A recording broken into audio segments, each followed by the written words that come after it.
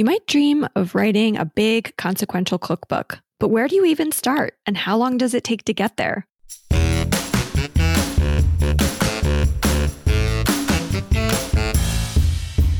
Welcome to Everything Cookbooks, the podcast for writers, readers, and cooks. This is Kristen Donnelly, and I'm here with Kate Leahy.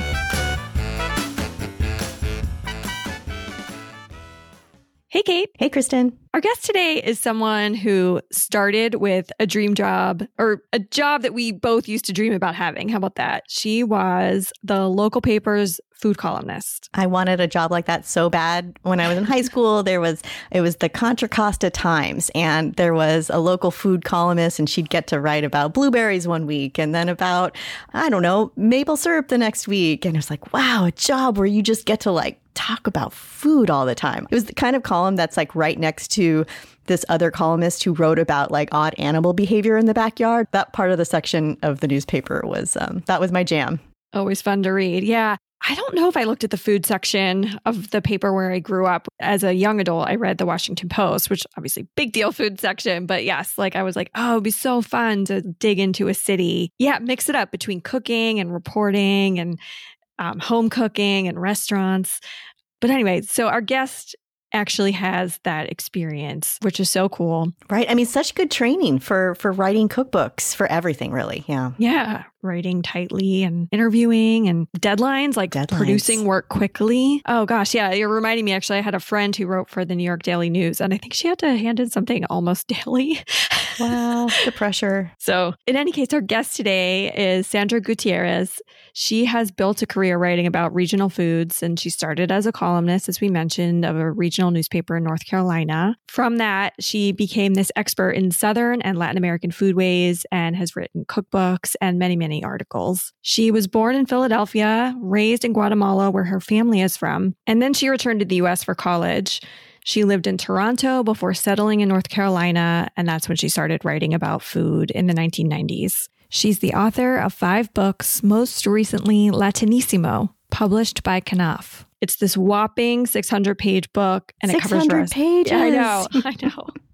And it covers recipes from 21 different countries. So it's a big one. I can't wait to talk about it with her. All right, let's go talk to Sandra.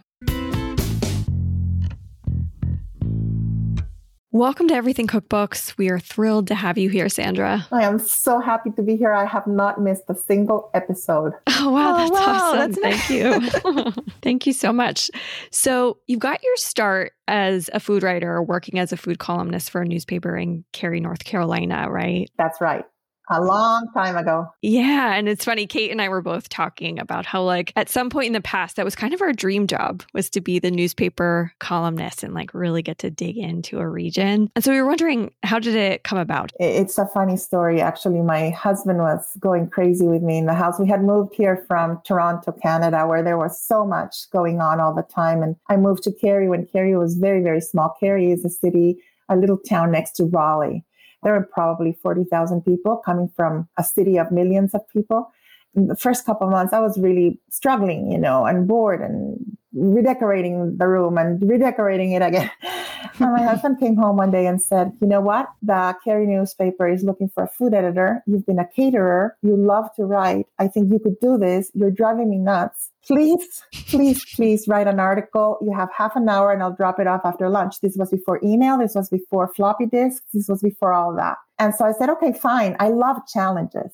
I just love a challenge. And I was really needy to do something. And so I wrote an article and my husband dropped it off at lunchtime. And by dinner time, they had hired me. Oh, my gosh. Do you remember what the article was about? The first article I wrote was on olive oil. I called it The Gold of the Mediterranean. It was funny because I started as a generalist. And it took me a long time before I started writing about Latin American food. I first learned how to write about Southern food and became an expert on Southern foodways. It's a very interesting career path that I led. That I had a foot here and a foot there, and they both melded together, and that's where my career was born. I think you had an interview with the Southern Foodways Alliance where you talked a little bit about getting hired at the newspaper, and there was some pushback from readers. They thought, well, why would the newspaper hire a Mexican to write about Southern food? And A, that's not fair, and B, you're not Mexican. Tell us a little bit about what happened with that.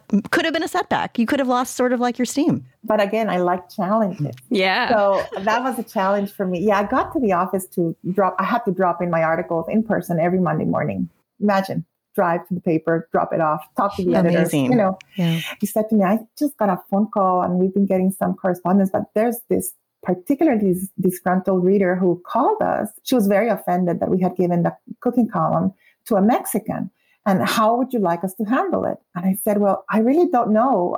Maybe you should handle it, but yes. I'm happy to call them. But I think at this point, it's only been a week since I've started. So maybe you should handle it. So she called her and she told her, give her a chance because we interviewed 60 some people for this position. And she has the experience. And we wanted to hire somebody who's going to grow and help the community grow with all the influx of people that are coming from elsewhere. And we need somebody to open up the world of cooking to not just what we eat here in the South. The way the story ends is after I left 7 years later, I got a phone call at home and it was that disgruntled reader. No way. Wow. It's full circle, amazing. And she said, listen, I was that person who called to the newspaper. I know they told you. And I said, yes.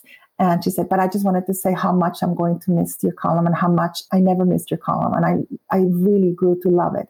And for me, that was such a litmus test because I just thought, if I can convince my hardest critic, then I may have benefited or had an impact on other readers as well. So it has a really sweet ending, what could have been very bitter. Yeah. And again, when she told me that, I said, they're going to need some convincing, but I can do that. And food is a perfect way to bring people together and to build bridges and to break boundaries. So let's do it through the columns. And it worked.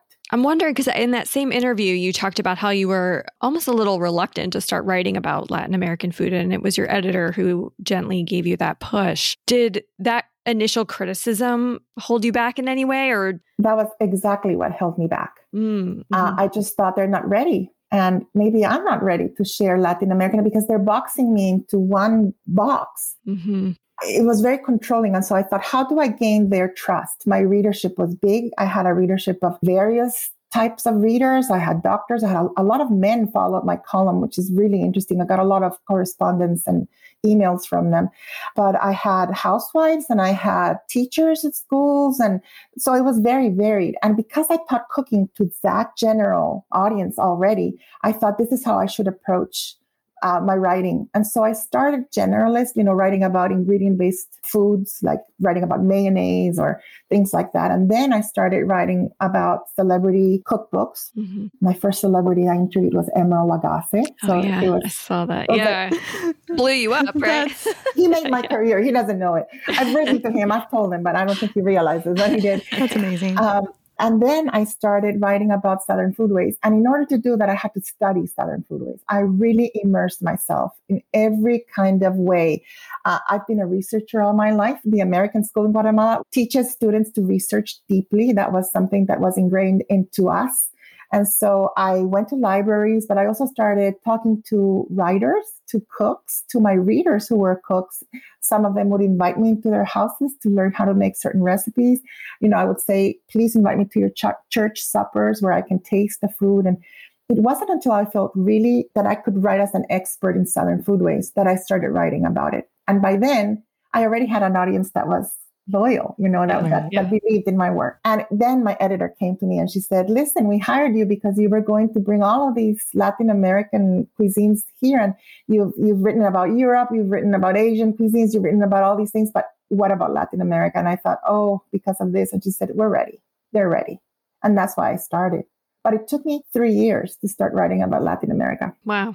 And I started with Cuba. I did not start with Mexico. I started with Cuba. Mm-hmm. Or Guatemala, you didn't start with either, which, Right. Why did you start with Cuba for the newspaper? It was back in the 90s, and I felt that Cuban cuisine was the Latin American cuisine that most Americans would recognize other than Mexico because of their connection to Florida. And we were having a lot of Southerners moving also upwards from Florida then. And I thought, well, this is a good doorway. Again, trying to bring food and trying to teach about new cuisines from a point of familiarity to make it accessible to most people. I did write a lot about Mexican food, of course, but I didn't want that to be the first that they heard or the first that they read, because I wanted to break the stereotype that we were all Mexicans and that we all ate the same food.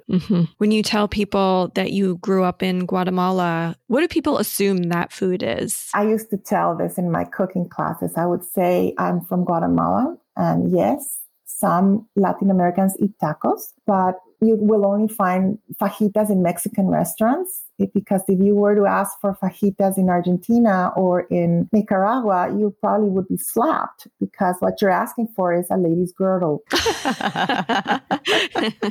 And I think that demonstrates exactly what I mean, And even a taco, the word taco could mean the heel of a shoe or a very pudgy short man, depending on what country you're in. So we all speak Spanish. We don't all speak the same Spanish. And in the same way, we don't all have the same history or the same cultural amalgamations in our cuisines. Our food is different. Yeah. That's sort of a daunting thing to take on. Your current book, Latinísimo, delves into 21 countries and the food of 21 countries. But before we get into it, maybe we'll back up and figure out how you got ready to the point to take on such a challenge. So tell us about your first foray into cookbooks.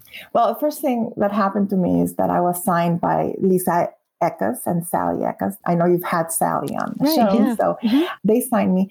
And I was really just a new writer. I had never published a book. They only did cookbooks back then. She said, just write a proposal of the dream book you'd like to write. And so I wrote a proposal about a very interesting way of getting to learn about Latin American cuisines, again, because I've been teaching them and also because I knew their resistance, especially in publishing. I could see that back then there weren't any books that were not Mexican on the shelves. Even then, only a half of a shelf, as opposed to, the shelves and shelves of Italian and everything. Right. else. Well, and another thing about that, not only would they maybe be a Mexican cookbook, but it couldn't be a Mexican cookbook. It had to be like a Mexican slow cooker cookbook or a Mexican, some sort of quick and easy or something. It wasn't giving the cuisine the breadth that other cuisines received, I think. And I'll go a little further and say they were not written by Latin American authors. Oh. The first Mexican books were written by and they were great Mexican books. I'm not saying they weren't. One of my friends, Diana Kennedy, but she was British, and she became the ambassador of Mexican cuisine. Rick Bayless, all these people were writing, but they were not Latin American. So I felt there was a niche there that needed to be filled. But how were we going to make this approachable to people? And so my idea was, let's discuss the different culinary movements that have made Latin America what it is. The Judeo-Latin movement, the Chino-Latino movement, and start talking about those culinary movements. And at the end of the book, I added a chapter that said that I was started to notice that in the South, there was a new branch of cooking coming up that I was going to call the New Southern Latino movement, where I was encountering Southerners and Latinos melding in the same territory and with the same ingredients and the same cooking techniques and creating dishes that were familiar to both sides. When the University of North Carolina Press saw that chapter, they said, we want a book entirely on this. Because if you can prove that this is a real movement, we want a whole book. And I did. Natalie Dupre, a very dear friend and mentor of mine, told me when the book came out, she said, you're way ahead of your time.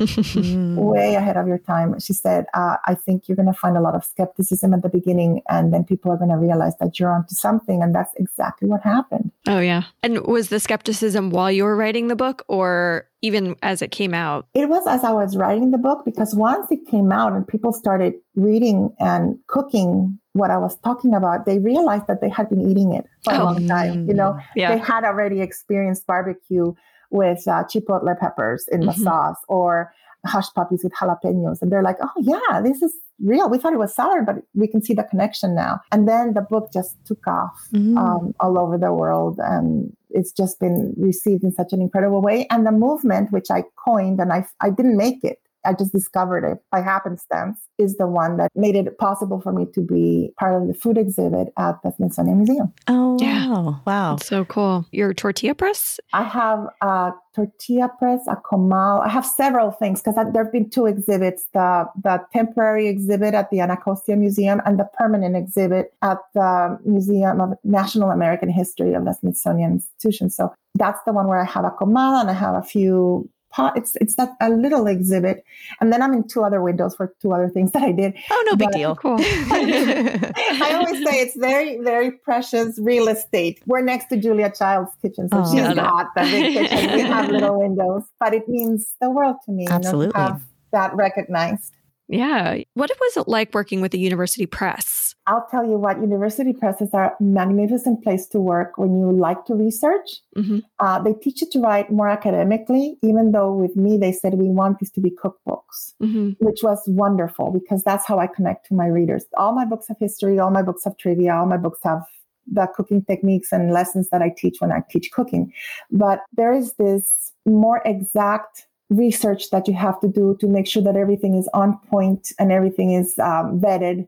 And that's very important for authenticity. So what working for a university press does, in my opinion, is that it makes you an expert also in the eyes of your readers and also in the eyes of publishers, because you have to be vetted by different people in order to be able to publish with them. And I had a great time with the University of North Carolina Press. Everybody there was amazing. They supported my books. And then when it came time to write my second book, they actually asked me, what would you like to write about? And I said, Latin American cuisine, but not just any book. I want a book that's fun, that's very casual, and that will actually interest the young crowd, the young people. I want to be able to access those kids who know about food, who have educated palates, even though they haven't traveled necessarily because of what they're eating. And so I decided to come up with a theme of Latin American street foods. And what that did was it caught on to the movement that I was starting to see in places like California and Portland that I had just visited,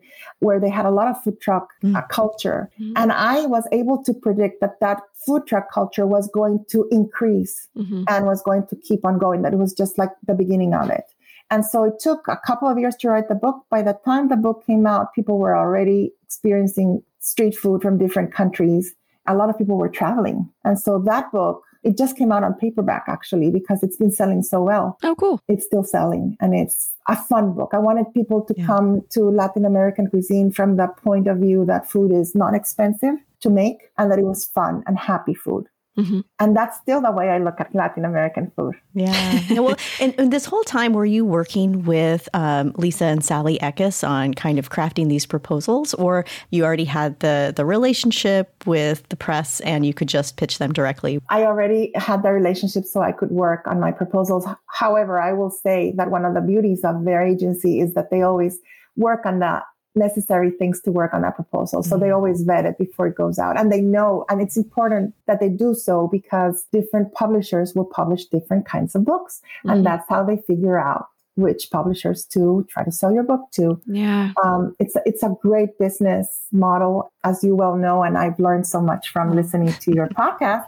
It's not such an easy pathway to make cookbooks. It's completely different than what people usually think of. People say, I have a collection of recipes, I want to write a cookbook. Here it is. It's not, it doesn't work that way. There are a lot of intricacies and a lot of vetting that goes into getting published by a serious publisher, so I love being part of their agency, and I consider myself to be very, very fortunate to be with them. And then you switched publishers for your next book, which was Empanadas with Stuart Taborian Chang, right? Yes, I switched publishers. That was because they wanted that book written. Oh, cool. Did they come to you? They had that idea running out. And so Lisa brought it to me and she said, they want this book. Can you do it? And I said, yes, I can do it. And so I put it together. And then I came back and wrote Beans and Field Piece for the University of North Carolina Press. Again, it was really special for me to write that book, to be asked to write that book, because it is a collection of books. Actually has just been released on paperback, the whole collection. Oh, cool. I think there's 30 or 31 books. I'm not sure. The editor, Elaine Meisner, who was the executive editor back then, chose each one of the authors based on Southern ingredients. Just to see the collection of people who are writing, my colleagues who wrote the other books, to me, that was a full acceptance that I was really a Southerner now. I really am a new Southern Latina, because here I am, the only Latino name in the collection of Southern foodways. So it all tied together and it brought together, it gave me a sense of belonging in both places. Very cool. How foundational was your experience at the newspaper for what you've gone on to do since then? My husband tells me that they paid me to go to writing university. Cool. When I started, oh my goodness, the first phone call when she hired me. My editor called me and she said, so soon you'll be able to turn in floppy disks, but we don't have that equipment yet. But so what we need from you are Word documents. And I said, of course, no problem. I can do it. I hung up the phone and I told my husband, what a strange editor. She wants a document full of words. Of course, what else am I going to give her? And he said, oh my gosh, I have only 2 days to teach you how to use a computer.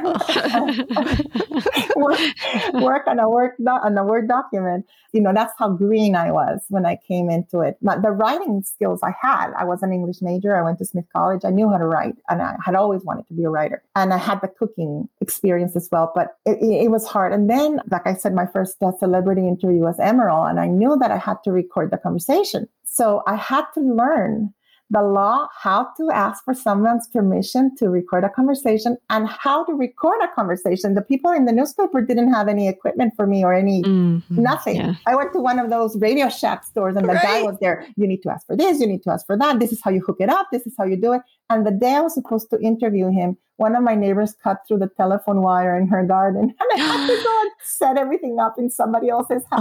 Oh my gosh. It's already stressful because then as soon as you get the tape, you have to listen physically to the tape and make sure you hit record and that the tape has saved the conversation. Oh gosh, I do not miss those days. So it's trial by fire, really. Right. But I learned so much. I learned how to interview. I learned how to write properly and concisely, how to write tightly. Mm-hmm. I think when you have articles for magazines or spaces that are so limited, you need to learn how to write tightly so that you can put a lot of information in very few words, as well as, doing the research and getting to know what people want. Yeah. What are people receptive to? What are the trends that people are interested in? It was a very day-to-day thing. And I wrote bi-weekly at the beginning and then weekly when it went to a larger paper. But what I learned mostly, I think, is that deadlines are important. I write really well under pressure. I love a deadline. It makes me feel that I have boundaries. And so it makes me feel a little bit safe, if you will, in a safe zone to have deadlines and to have a clear limit of words and things like that. That's very different when you're writing a book. Oh, yes. Yeah. I know. We should get into this big, beautiful book of yours. 592 pages. I mean, wow. First of all, congratulations. Second of all, I hope you've taken all your carpal tunnel stretching, yoga, or whatever you need to do. Thank you. Yeah. When did the idea come that you wanted to write a book that really included all 21 countries in Latin America? The cultures are so different. So what made you think I can tie all this together in a book? Well, first of all, it was that idea that I started with a mission to break the stereotypes that bound Latin American cuisines together. That was something that always made it to my classes. Secondly, I had been teaching Latin American cuisines from all 21 countries for years. And whenever I served or I taught something, my students would say, this is incredible. Why haven't I tasted this before? Or what do you mean this is Argentinian food? It looks very Italian, but I see a difference here. That really got my juices flowing, my creative juices flowing and saying, I've got to write a book in which I can expand the love of Latin American food and make a pan-Latin book.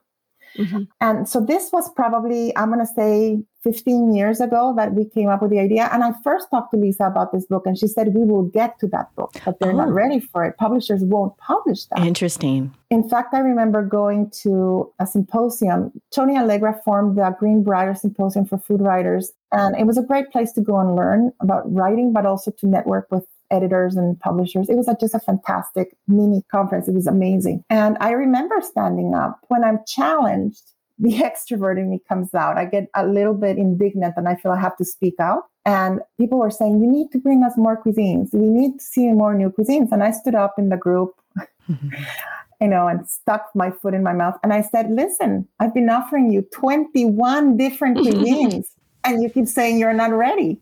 So I don't understand, what it is that you want. So it's been in my mind for a long time. And this proposal that I started with went through different iterations even as I was getting it ready. It took probably 8 years for us to find a proposal that we felt comfortable selling. I was actually offered the opportunity to write a book on Latin American cuisine, as a quick and easy Latin American cuisine cookbook about 12 or 13 years ago. But I didn't accept it because they were not willing to put any photographs in there. They were not willing to give me more of a historical and, trivia element that I felt needed to be part of teaching people 21 different cuisines. It's not one, it's 21. So it had to be done in a way that was not intimidating. And so I passed on that opportunity, and I'm glad I did, because that would have been a completely different book than this one. And I'm ready to write this book now. I was ready, a decade later to really put it all together. And I never stopped researching. Yeah. I think that's really smart. What you're saying is that you had an opportunity to write a version of this book earlier, but it didn't feel right to you. It wasn't the right way to tell the story. And I think that's something for, say, emerging authors to recognize, that the first offer you get might not be the one if it doesn't feel right. Because what if that just pigeonholed the whole book and you'd never be able to do this one that you really wanted to do? That takes a certain amount of confidence, too, to, wait for that opportunity to come. And what an opportunity. Can you tell us a little bit about how you found your publisher? It's a blessing, really, I will say.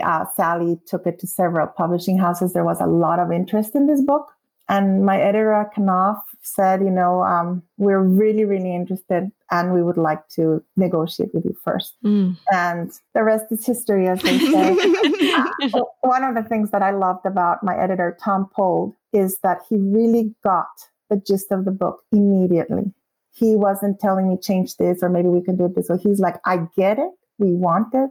Let's talk about it. And that gives an author a lot of confidence that the book that is going to result from your ideas is going to be what you want to write, which goes back to the point you were making before. That was very important to me, because I knew that this book was going to be big in terms of size and depth of all the information that was going to go in. I needed to know that I was going to be given the freedom to research and to really delve into what I felt was important, because after all, I am the expert, and I knew that I was coming, and this, not to sound like too proud or anything, but I knew that I was coming to introduce cuisines to the publishers as well, because I had not seen many cookbooks in Latin American cuisine. There are beautiful cookbooks on Latin American cuisine, for sure, out there in the market.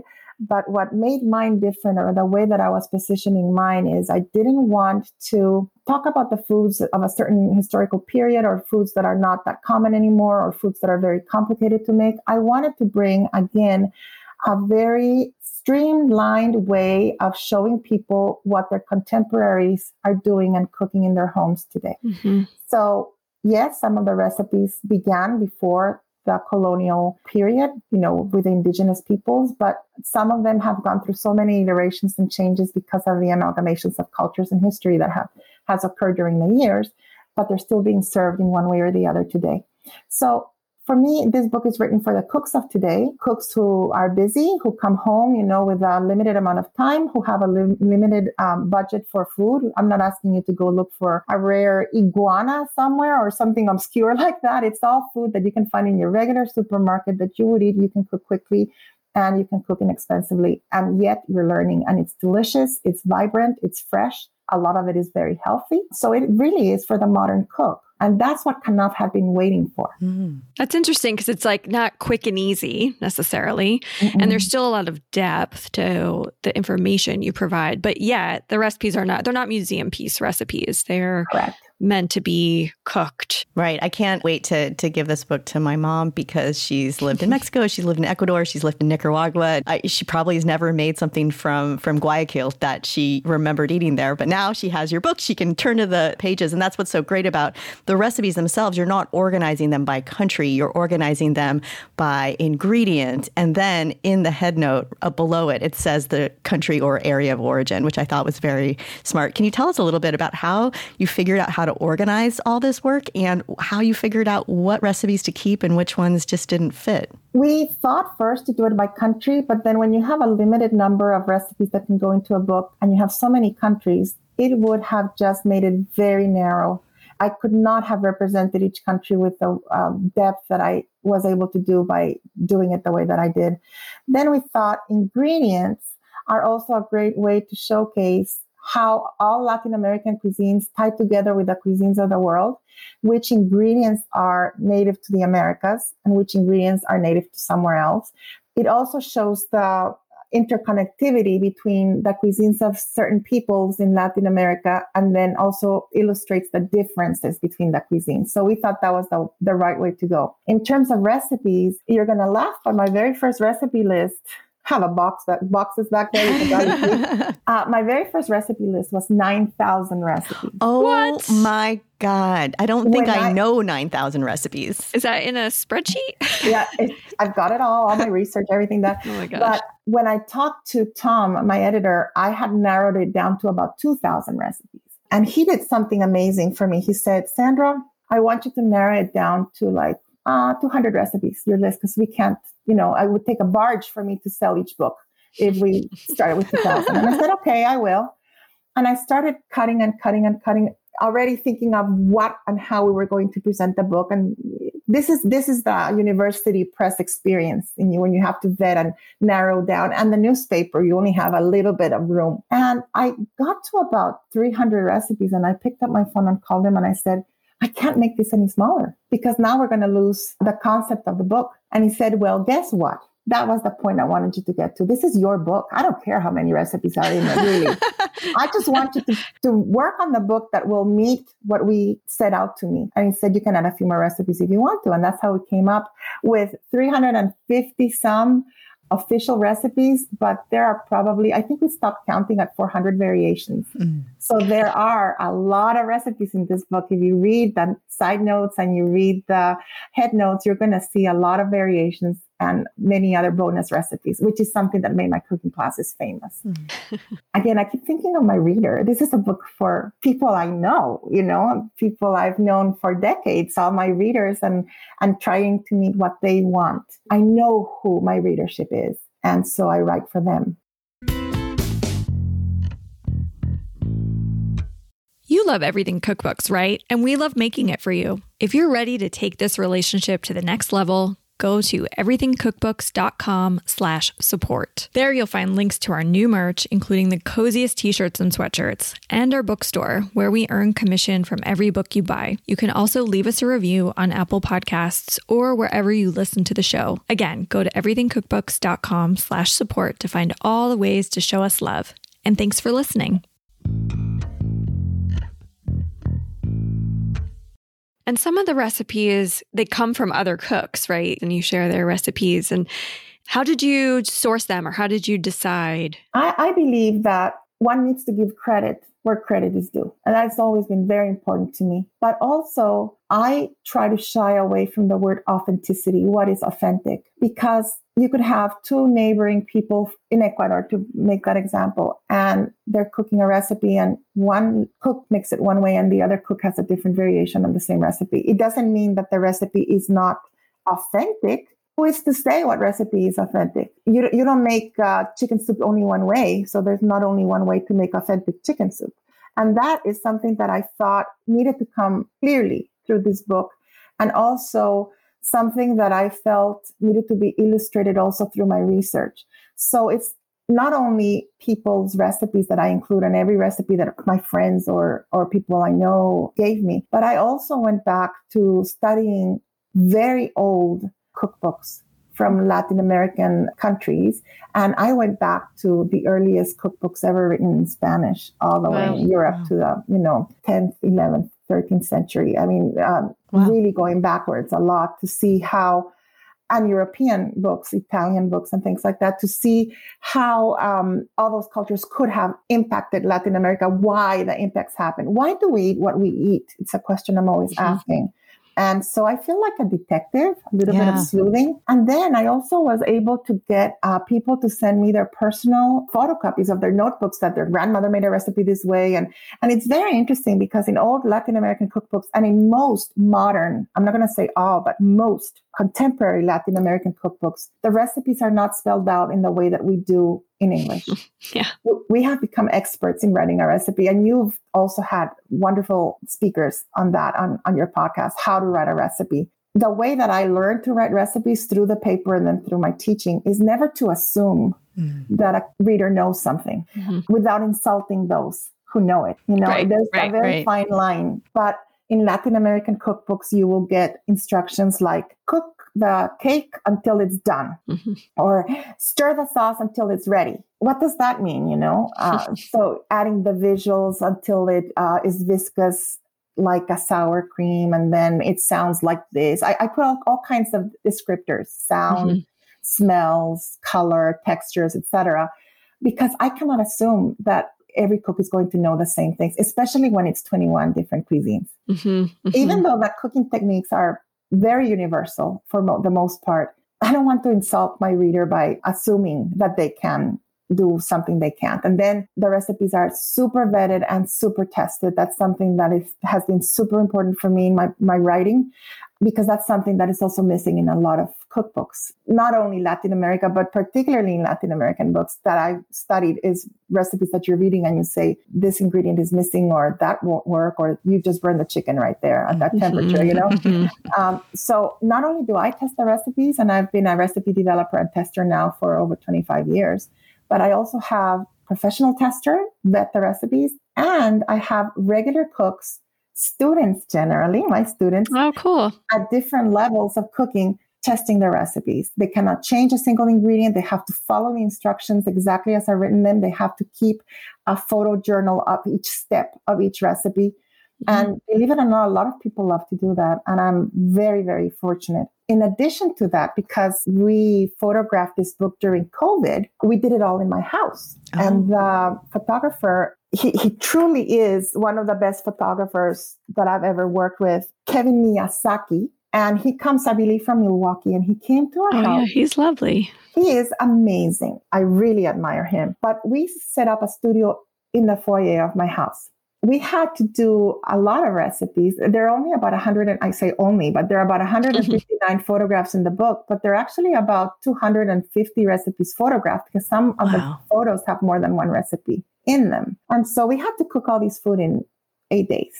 It's a huge job. That's wow. Wait, can I just back up? I'm thinking 8 days. That's a lot. I actually have photos of what it took. My God. In your house. So you can't leave the photo shoot at the end of the day. You're living in it like for that full 8 days. And the props and the equipment and everything. But I was very blessed. When did that process for the photos take place? Because I'm just wondering if you could talk us through the timeline. Once you signed the deal with Knopf, this is a book that needs to simmer for a while. So what was the time frame like, and when did the photo shoot happen? The first manuscript took, I'm going to say, 2.5 years to write. I had already done so much of the research. That's the beauty of thinking of a book and being able to prepare different proposals on it, is that you become an expert in your subject that's why those proposals are truly the skeleton of the book. All I had to do was to put the flesh and the different We should tell everybody that. Think of it. It's like the blueprint, the skeleton, the easy part's actual writing, right?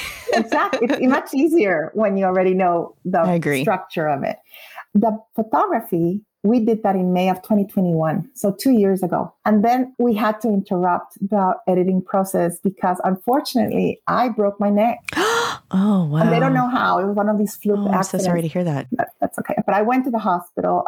They did an emergency surgery, and I was paralyzed from the neck down after the surgery. And I couldn't write. I literally could not get to a typewriter. So it took me about 4 months of therapy to get back to doing. I'm so blessed. I'm a walking miracle to do everything that I did before. I'm back to 100% normal, but we had to interrupt the process. So that really doesn't count. Those 4 or 5 months, I don't count them as part of the process. So we did this 2 years ago. And that's why for the people who actually came to help cook that week, it has been a long wait for them to see their work on paper. And they're just now getting their advanced copies, and they're starting to see what they worked on. I was very blessed that I called a friend of mine who used to work as the team manager of the cooking school here. And because the cooking school was closed, I asked her, would you come and help me cook? And she said, of course I will. When she arrived, there were 8 people with her. Wow. Oh, wow. That's awesome. So that became very easy. That's why we were able to photograph so many recipes. Right. This book is really part of a community that's larger than any one person. And people say it takes a village to whatever, but it really does take a lot of people to make a beautiful book, especially one that goes this in depth. And the recipes got all retested that week. See, that was a sneaky triple test. Right, true. That's so true. An extra way of vetting that the recipes worked. I had to rent a fridge. We had several coolers. We had freezers. We had 2 rooms of props. We had 1 room of food. And the food kept changing. My husband went to the supermarkets every morning. We started at 6 o'clock in the morning. We ended up at around 8 or 9 every night. We had lunch every day as a crew. And everybody walked out with all the leftovers, because that was a difficult thing. when you're cooking 200 recipes with 2 fridges, I don't care, how much space a fridge has. So much food. Yeah. I didn't want to waste anything. And everything we photographed was real. We didn't use any pastes, any sprays. Everything was real. It's about the food and the ingredients. It was just a magical time. It was probably the favorite part of writing this book for me because it was community. And we had been so alone during the COVID situation. Yeah. And it was during that window when they told us we could all take our masks off, and 2 months later we had to put them back on. It was very magical. Wow. And then you were able to be so hands-on with all the photos as well, because it's in your house. So you're already knowing, but the recipe I know has this garnish and it's not on the plate. We need that so it matches the recipe. All those checks and balances were just all done. Exactly. Sometimes that doesn't happen till later. So that's really great. And even the props, many of the props come from Latin American countries that I've collected over the years of traveling.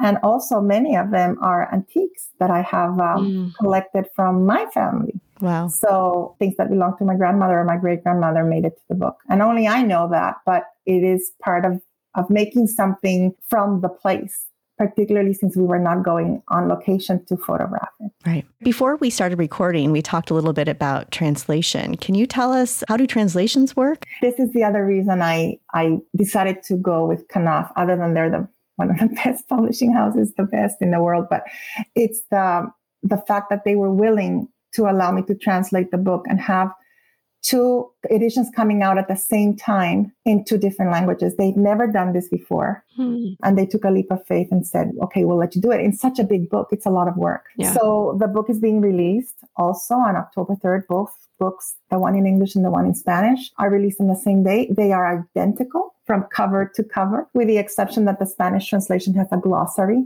at the end that it represents all the different versions of words in Spanish, because like I've mentioned before, we don't all speak Spanish. And that was the trick in translating the book. In translating the book into a Spanish that anybody from any country in Latin America could understand, because we have different words for different ingredients.